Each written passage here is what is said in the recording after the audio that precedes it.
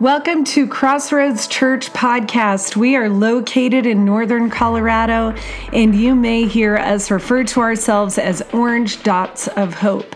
And what's so cool and exciting is that Orange Dots of Hope are not just located in northern Colorado, but our community stretches literally around the world, and we are grateful for you. And this podcast is another way for us to make our world a little bit smaller. So it's so good to be with you. My name is Jessica, and I am your host. And Ryan is in a series called Campfire Stories. And I want to give you a little bit of an overview before I hand it off to week 2. Here is the big idea of Campfire Stories. We love to hear a good story. A good story transports us through time and space. A good story can bring us to something deeper than facts or fiction, truth. A good story can calm us or even agitate us out of our complacency. When we are feeling wounded, a good story can heal us. Jesus knew that short, memorable stories carry the deepest truths from generation to generation. So, Jesus told stories. The earliest followers of Jesus picked up the habit and told short stories about Jesus that would transcend time and space. These stories of miracles, betrayal, friendship, long journeys, campfires on the sea, deaths and resurrection would eventually find their way onto paper and into our lives through the Bible. This summer, let's meet around the campfire and explore stories that can shape our spirituality and reveal the truth of God. Make sure you prioritize connecting each week, and that's what we're doing here on the podcast. After all, you never know who you will meet and what you will hear sitting around the campfire after a long week at work. So I'm going to hand it off to Ryan now. Week 2 of Campfire Stories. Here we go.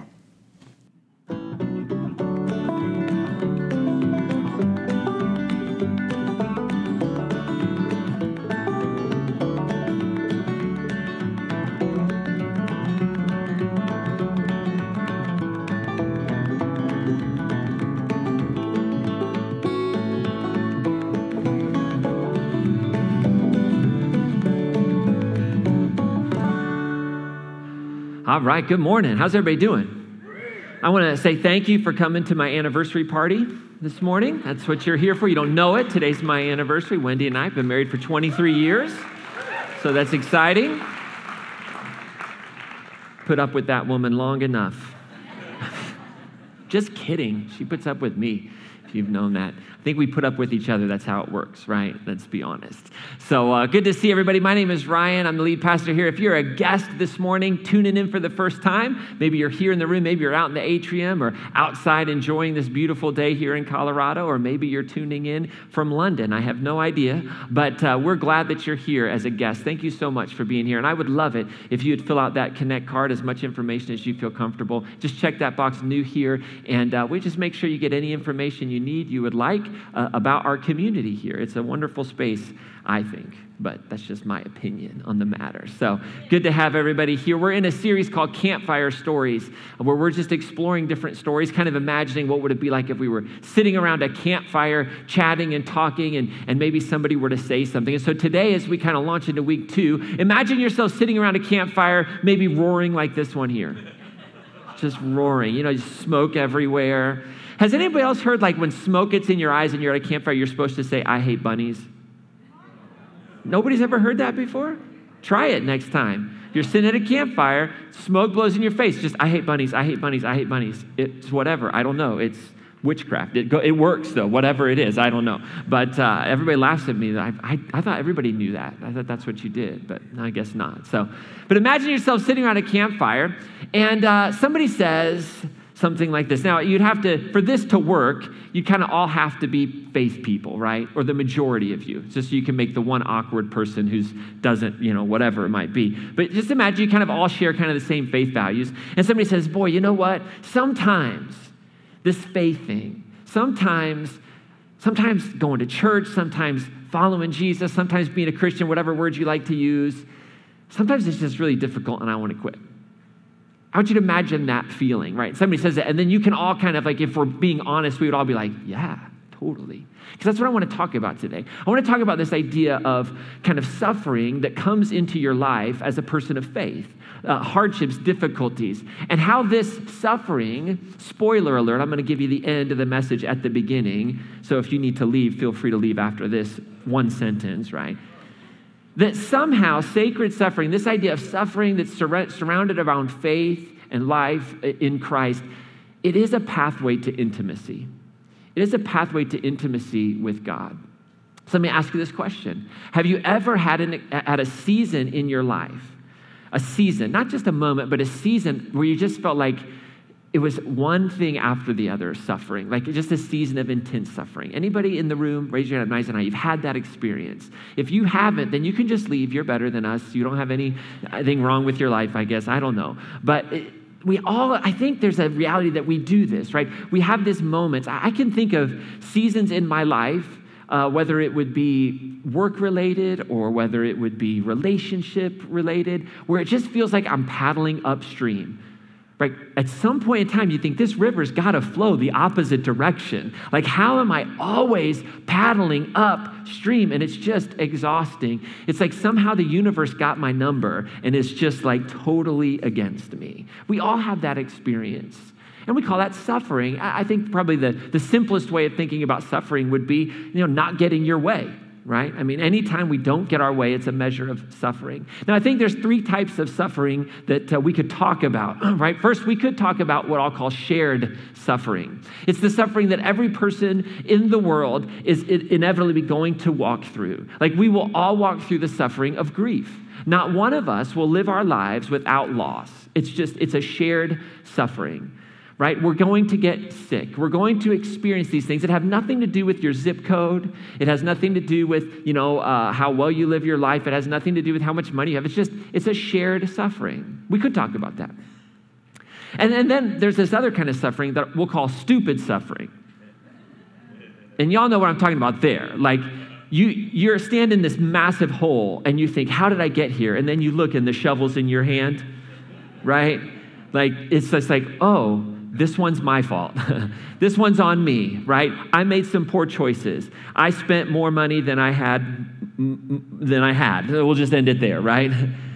Oh, I told a lie. Oh, I wasn't honest, right? I overslept for work every day of my life, right? Whatever it might be. And we have this that's like one branch of just stupid suffering. It's like we know it, we have to own it. And we could talk about that, but I don't want to talk about that. That's too low-hanging fruit. But what about this idea of sacred suffering? Because not everybody will experience sacred suffering, but some of us will. Sacred suffering. And I would think of sacred suffering as this is the type of suffering that comes into the life of a person who chooses to say, you know what, I am going to walk the path of a peacemaker. I'm going to live what we like to call a cruciform life. And in the spirit of kind of faith and Christianity, a cruciform life is a life that dies to self. That says, I'm going to be buried, that there's a part of me that's going to die. I'm going to die to my own wishes and wills and desires that are not grounded in a life hidden in God. And so I'm going to die to my values and the values really of the world. Now, when I say the world, just hear me out. I don't think the world is intrinsically bad. I think that there are value systems, though, that come out as opposed to the values of God. And there is this constant battle, we could use that language, going on. So it's the difference between being a generous person and being a greedy person, right? Of saying, I'm going to take everything that comes into my life and see it as mine and what I'm supposed to do with it for me, for my good, for my blessing, for my enjoyment.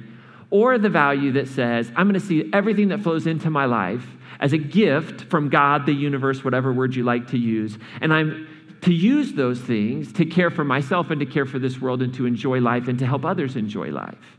So there's a value differential there.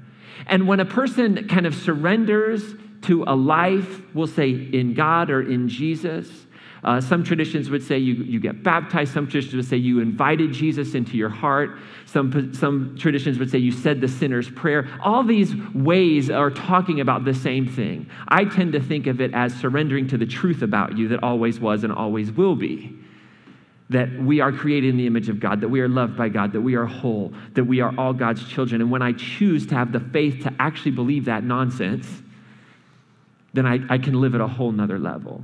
And so when we choose to live into that, when we make the conscious choice to accept by faith, yes, now I'm going to live this life modeled after Jesus, a cruciform life, a life of death and resurrection, not just one time, but over and over and over again. This is a cruciform life. And it's the way of peace. It's the way that brings wholeness into the world. It's how we talk about a life of faith around here at Crossroads these days. It's a life of peacemaking, of building wholeness in the world. But here's what we know. If we look at the life of Jesus, we know that peacemaking is really hazardous to your health. That if you want to live a life free of sacred suffering, the best thing you could do is just pack up and walk out. It really is true, because there is a reality to Jesus and suffering that flows together. And we have all these statements of Jesus that were gathered and collected around this idea. And then the gospel writers, Matthew, Mark, Luke, and John, these communities, they held on to these statements about suffering. And they talked about them. It's very fascinating that all four of the gospels give us renditions of Jesus' words on suffering. And part of that is because these gospels are being written at a time where people are going through intense suffering. And so in the Gospel of Mark, probably our earliest of the four canonical Gospels, Jesus is teaching on suffering is going to happen. You're going to be turned over to the courts. You're going to be persecuted. And he kind of finishes this statement, Jesus does in Mark's Gospel, Mark 13:13, that you will be hated by all because of me.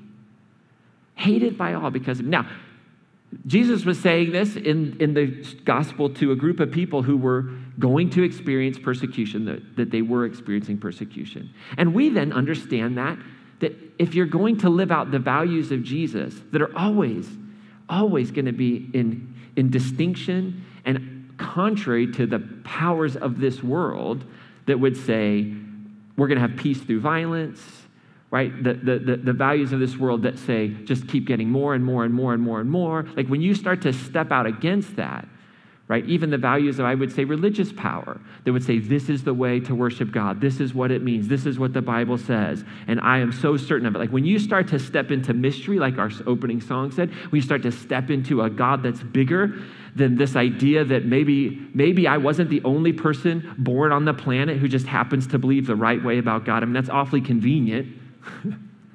That I just happen to be born and I'm the people that God cares about. When I step into that, there's always going to be pushback from power, and that's what Jesus was facing.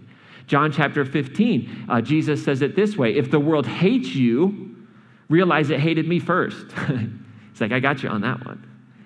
You got to realize that, and if you belonged to the world would love its own, but because you don't belong to the world, and I've chosen you out of the world hates you.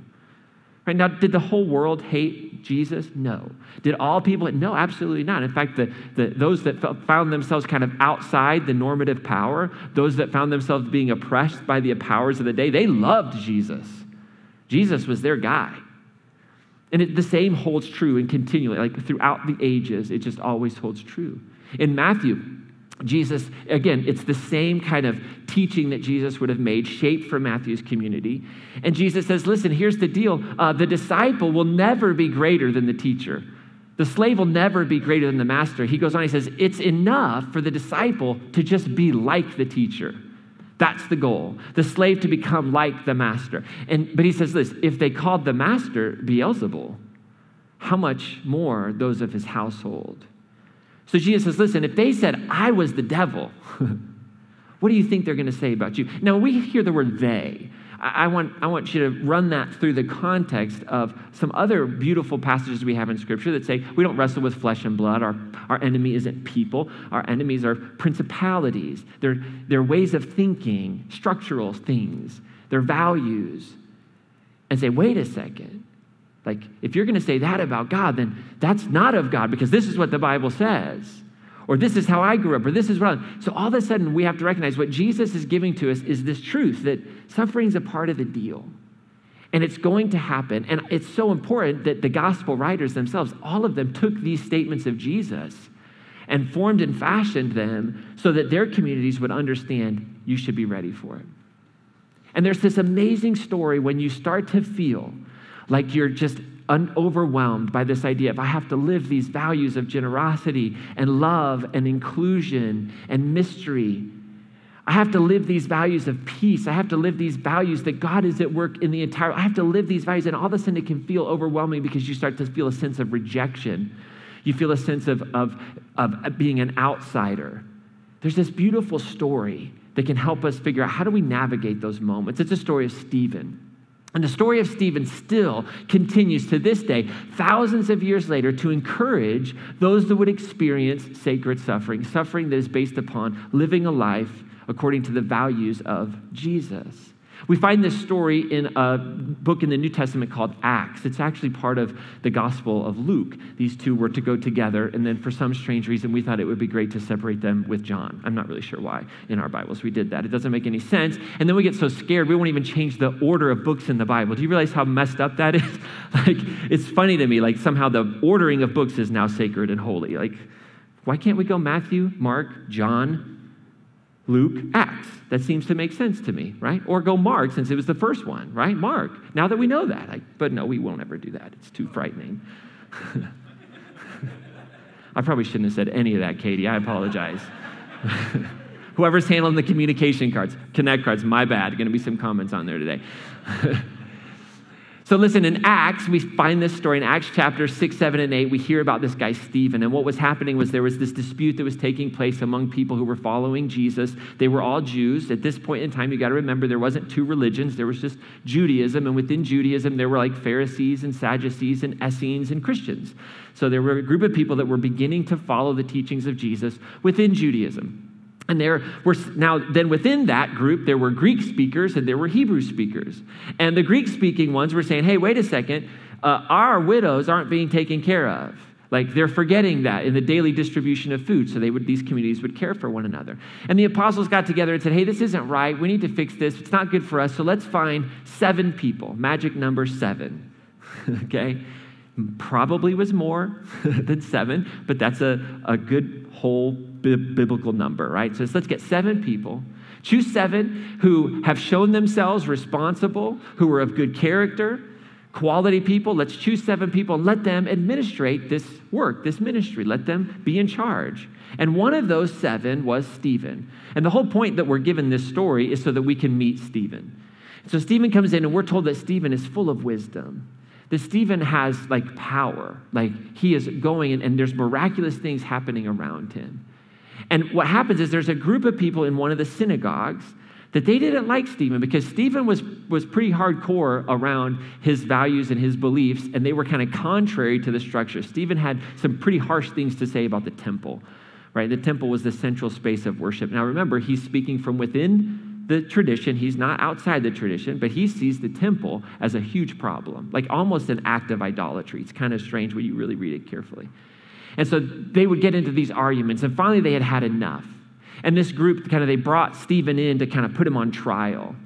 And so they bring some people to bear witness to things that Stephen was saying, and they were probably accurate because he really was saying some things that were quite controversial probably. And so Stephen, what does he do? As they accuse Stephen, I love it, Stephen starts to tell a story. He says, listen, hold on a second. Let's just look at the history of us. Right? Let's look at the history of what we've done. Let's look at the history of what you've done. And he starts with Abraham, and he says, this is where the promise began. It began with Abraham, and then he kind of works through all these major characters that we have in the Hebrew Bible, the Old Testament. And he works through them all, and he says, look, right here is where you rejected God. Right here. Right here is where we rejected God. Right here is where we rejected God. Right here, right here. And then in Acts chapter 7, verse 51, he kind of culminates his speech with this. And it's a pretty hard statement that he says. He says, you stiff-necked people. This is chapter 3 of How to Make Friends. He says, you stiff-necked people, uncircumcised in hearts and ears. Launch that at your next job interview. Uncircumcised. He says, listen, you always oppose the Holy Spirit. Always. And because he had just given this long history, thousands of years, you always oppose what the Spirit of God is doing. You're just like your ancestors. And then he says this, which of the prophets did your ancestors not persecute? He had gone through the whole story. He's like, which one? They put to death those who foretold the coming of the righteous one. In Stephen's mind, that was Jesus. They were prophesying about Jesus. They put them to death. Right? This is what we do. This is what you do. And you've become a betrayer just like them, a murderer just like them. This is what happens. And then he makes this really interesting statement. He says, you received the law as transmitted by angels. This law that God has given about love and community and justice and mercy and what a society should look like, but you don't observe it.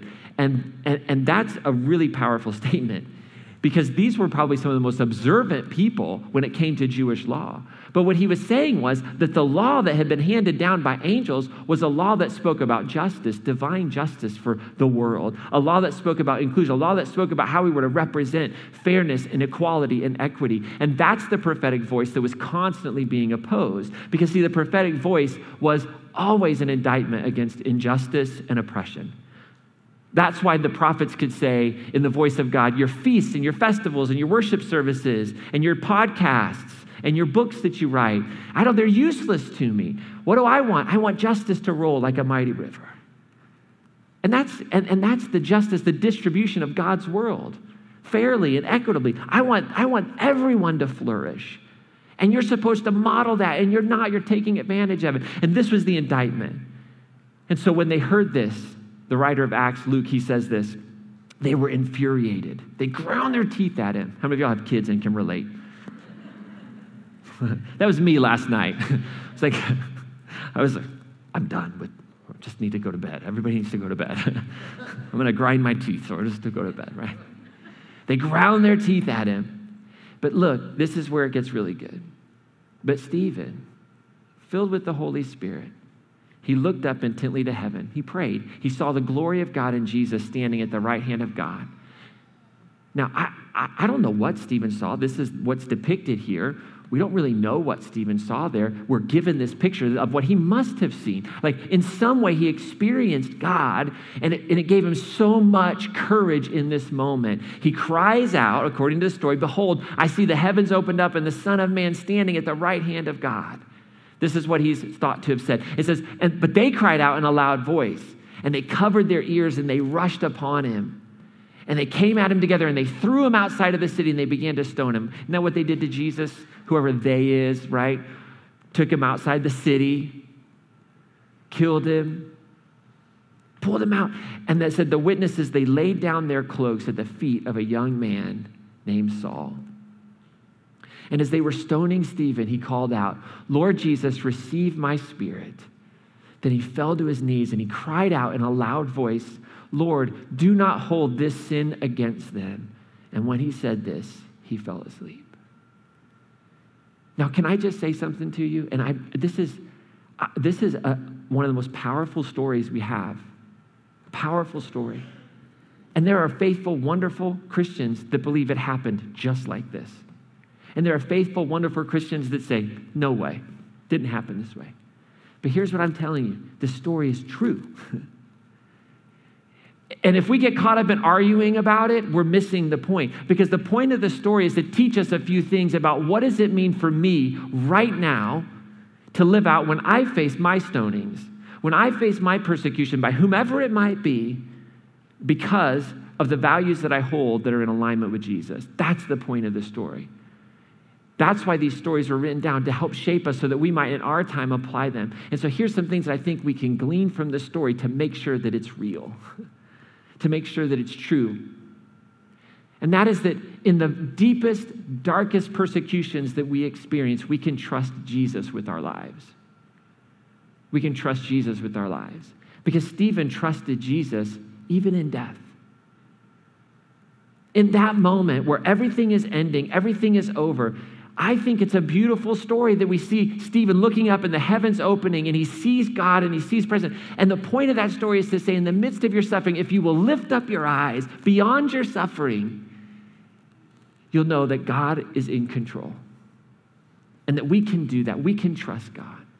And once you experience that level of trust, once you experience that God is in control, that God has appointed Jesus, who raised this Jesus from the dead, to model for us a life of love and grace and power and victory. And in that grace and power and victory was death. Not even death can end it. Not even death can hold us back. So much so that Stephen was able to trust Jesus with forgiveness. And he was able to say the only way that transformation will take place is to offer forgiveness to the ones who are persecuting me. And see, that makes this story powerful. That if we'll look up, if we'll lift our eyes above our suffering, that God will be present.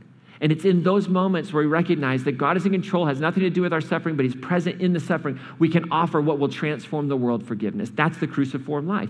I believe that's what Jesus meant when he said, take up your cross and follow me. Take up your cross and follow me does not mean don't listen to secular music, does not mean don't ever go to the movies, whatever you do, don't drink alcohol, whatever you do. There's all these things that you do in your life or you don't do in your life that are just a matter of wisdom for you and for me. To take up your cross is to receive the pain of this world, to receive the sin of this world, to receive all of the stonings in this world, and to return it as love and forgiveness. Now see, that's a cruciform life. That's tough stuff. That's tough stuff. Story goes on and says that on that day, because of this, there broke out a severe persecution of the church in Jerusalem. This was a catalyst.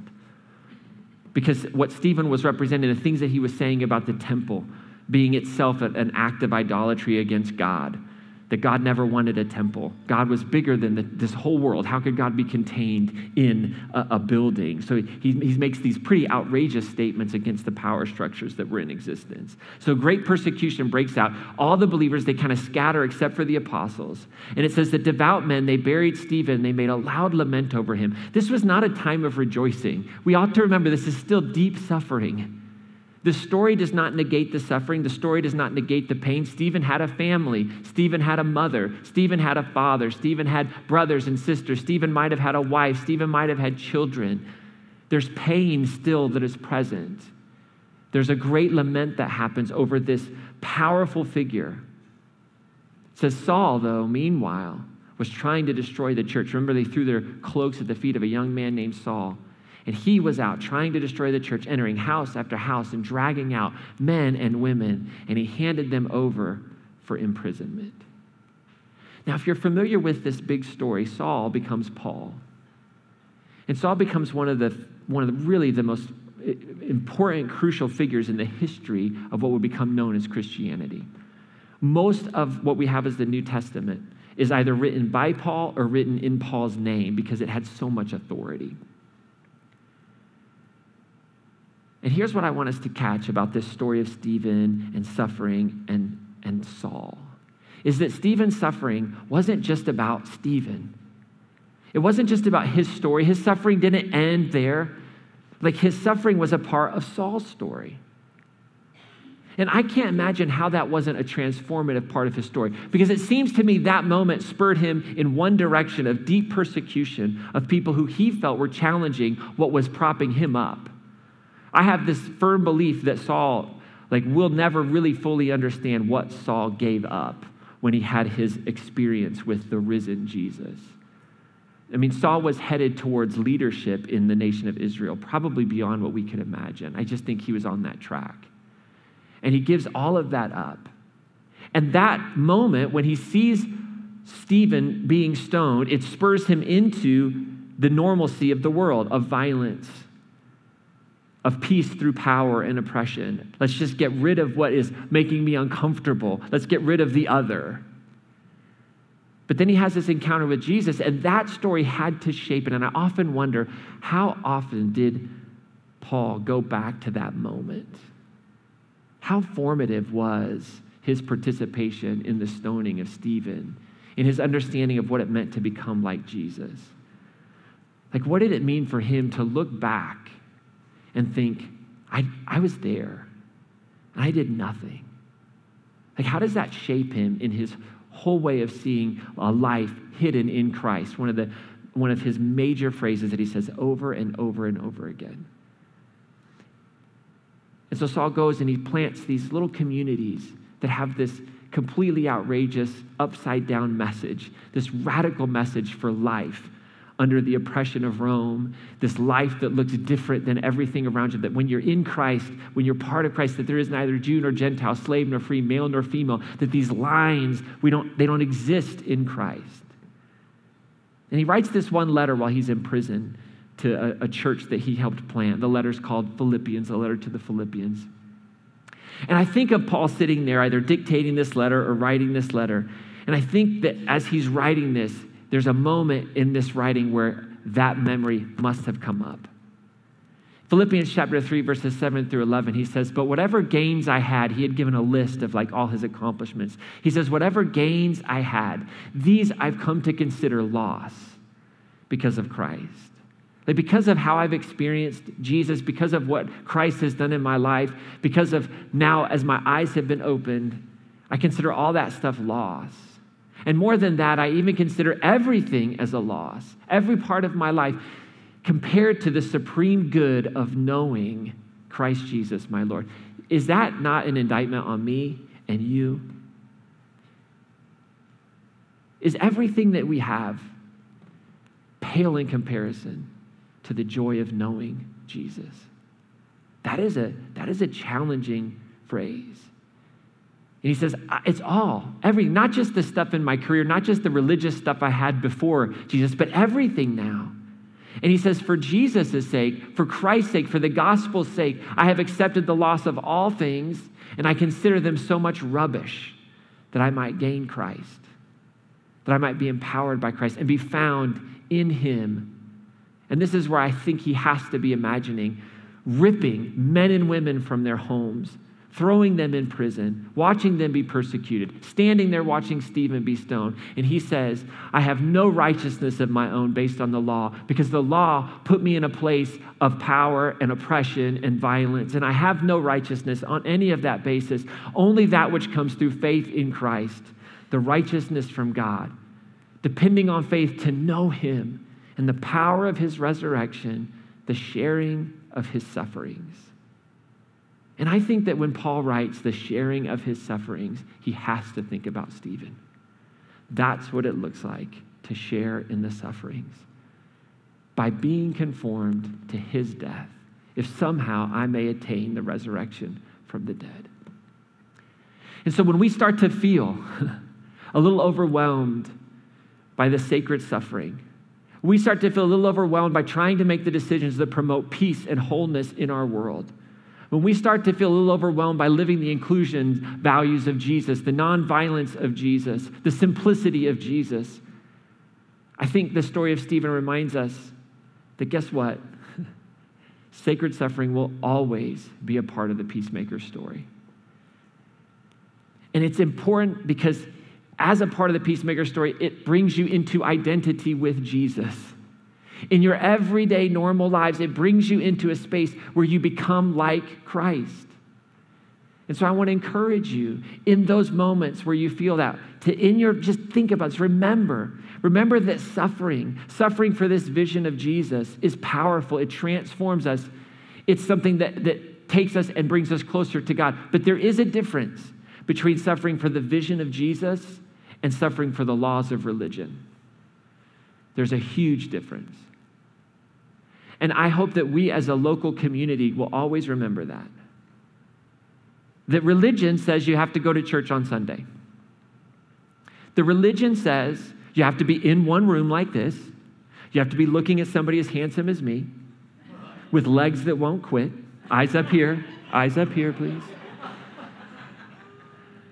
Right? Religion tells us you have to give this much money. Religion tells us all these things. And so when a pandemic hits, oh, here he goes. And the best of our science tells us, let's keep our community safe. Let's not gather in large groups. You might be suffering because it's of value to you to gather in this space, but you're not suffering for Jesus. I'm sorry, it's just not suffering. It's suffering for the law of religion. That's suffering for something that's important to you. I'm down with that. I love this. I love that we're starting to return back. I love the energy that comes when we gather in a room like this. I think it's powerful. But let's not let's not equate that with the stoning of Stephen. Right? Let's not do that. Because that puts us on this road of self-righteousness. That puts us on a path that really leads us to a really dark space, I think, where we can't love people. It's really challenging. So remember, we do suffer for the vision of Jesus, but that's a vision of grace and forgiveness and inclusion and generosity. And yep, I want my tax dollars to go and help the poor. Yes, I do. Yes, I do. Yes, I want to give. Yes, I am not going to participate in that speech in my workplace that demeans that group of people. I won't do it. Not because Jesus tells me I can't, and if I do it, I go to hell, but because it mars the image of people that are different than me. I will not be afraid of the other. And we do face suffering for that whenever we live in those values and we get stuck in a situation that the values are opposed. So we should remember that. And when you start to feel the stones being thrown, probably metaphorically, you got to forgive. This is what the story teaches us. You got to forgive. Oh, but Ryan, you don't know what they did to me. I don't really need to know. Did they stone you to death? Did they hang you on a cross? Have you surrendered to the truth of the power of God that lives inside of you? The same Spirit that raised Christ from the dead that lives in you. Do you believe that? Then guess what? It doesn't matter what they've done to you, because the only path forward is forgiveness. It's so hard, though. No, I never said it was easy. But here's the thing. You know what's actually harder? A life of bitterness, a life of rage, a life of constantly wanting the worst for people. But we are transformed. We, as individuals, people, are transformed when we forgive, and people are transformed in forgiveness. And then I want to encourage you to trust that God doesn't require suffering. God doesn't say, oh, I've ordained this suffering for you and you and you. Not you, you and you. You gave a lot in the offering, so you don't have to. You and you. And you read your Bible every day, so you don't get any suffering. You, on the other hand, that's not how this works, right? But trust that God can redeem it. And you've met these people, and they're super annoying. That no matter what they're going through, they're just like, they'll say things like, God's got a plan. And that's like, you're like, what? And I would vehemently argue that God's plan is for your suffering, right? That somehow God couldn't accomplish his plan unless you got cancer. No. That God couldn't accomplish his plan unless you lost your job because you wouldn't fit in with a culture that was constantly demeaning and demoralizing women. No. God has a plan. Yes, I absolutely believe that. But the ability to redeem the suffering in this world is the goodness of God. And so we trust that in the midst of it, that even the story of Stephen's suffering is redeemed and formed and shaped the life of Paul, such that we have such beautiful, beautiful passages about participating in the suffering of God. And as you suffer, I want to encourage you, don't suffer alone and don't let others suffer alone. There's no reason to do that. One of the reasons why it's important, I think, that we have these times during the songs where we pray is that we can be a visible sign to people that you don't have to suffer alone. That we have to have people in our lives that are willing to carry the burdens with us. They might not be able to do anything, but just be present. And there's so much power in that presence. So don't suffer alone. And don't let others suffer alone. You see somebody suffering, see somebody going through something difficult, just make yourself available. You don't have to fix the problem. We have this weird kind of Western mindset that, well, if I see somebody who has a problem, I only intervene when I can fix it. I'm going to tell you something right now. I've been in this business a long time. I can't fix any of you people. You're unfixable because you're not broken. Because you're not broken. It's a part of life. But what I can do and what we can do is just to come alongside and be present. And we'll be surprised.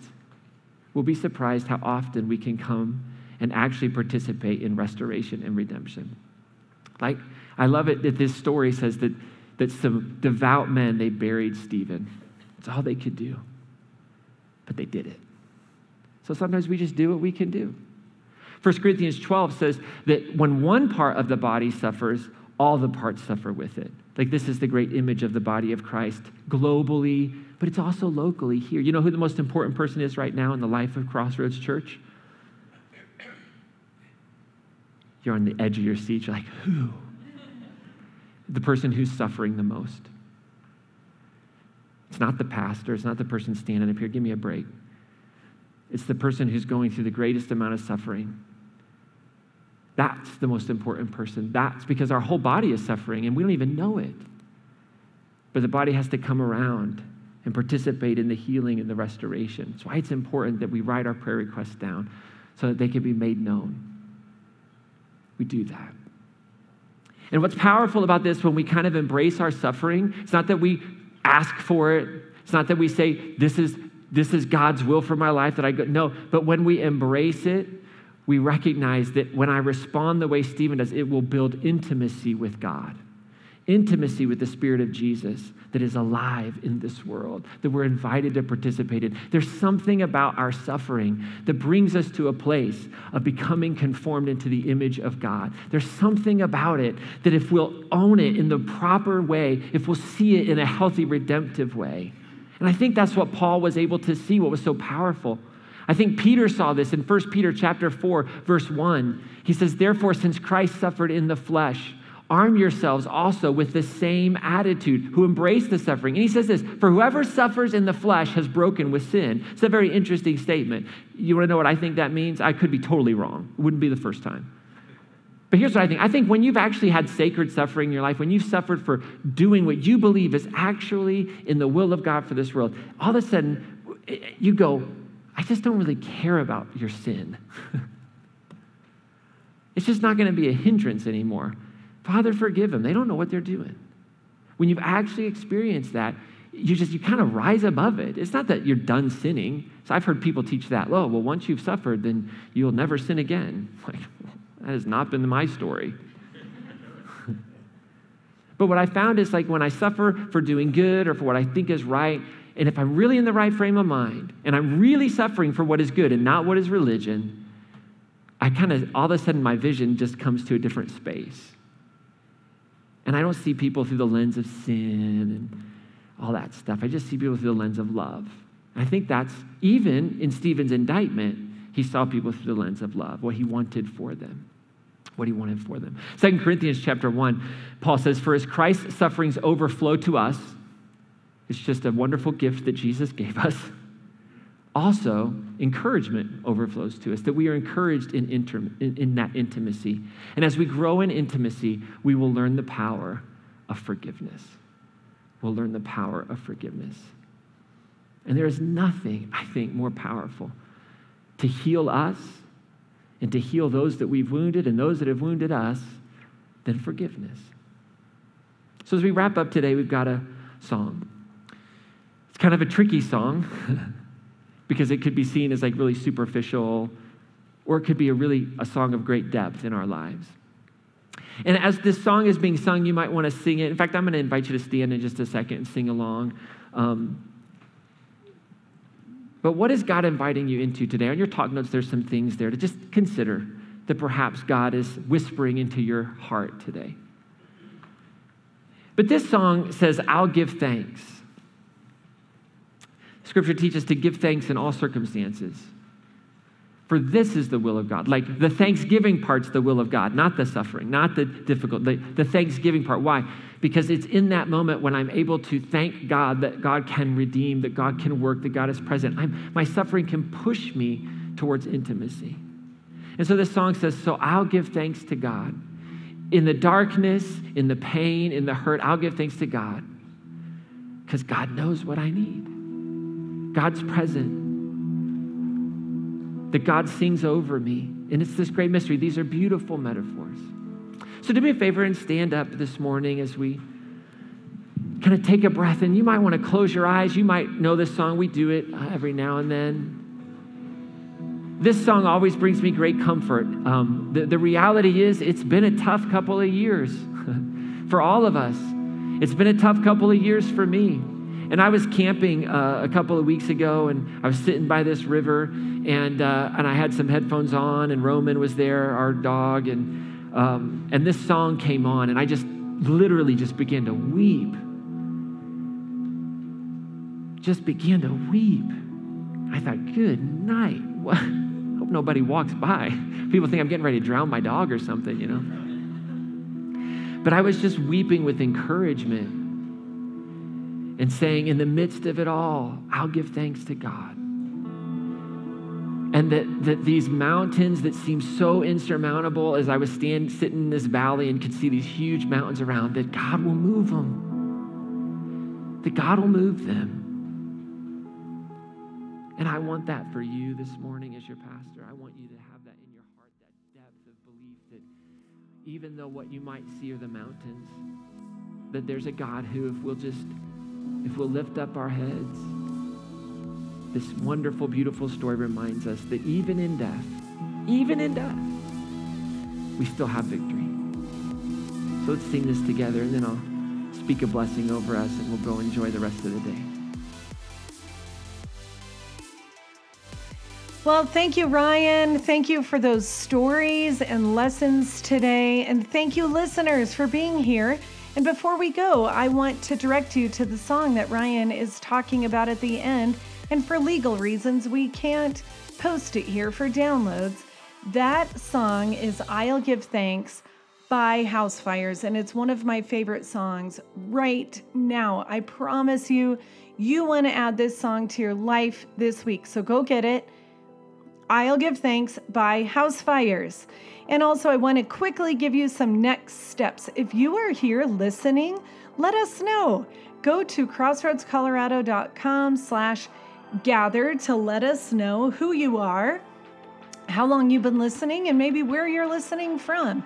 That is our digital Connect card. And all the different ways we gather, we utilize that Connect card. Let us know if you have prayer requests or any questions in the comments section, and you may just want to say hello and say that you have been listening on the podcast.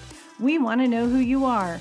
So go ahead and fill that out. Also, remember that camps are coming up, and if you're able to give your time, talent, or treasure, it will help make camp wonderful. And lastly, we always give as part of our experience together, whether we're in person or online or on the podcast. And you can give online at crossroadscolorado.com/give. We can text 77977, text Crossroads to 77977, or you might give on Venmo, looking up Crossroads Colorado. You'll see our little orange dot of hope. So I hope you have a great week. Thank you for coming and being here, and we will see you next week on the podcast. Bye.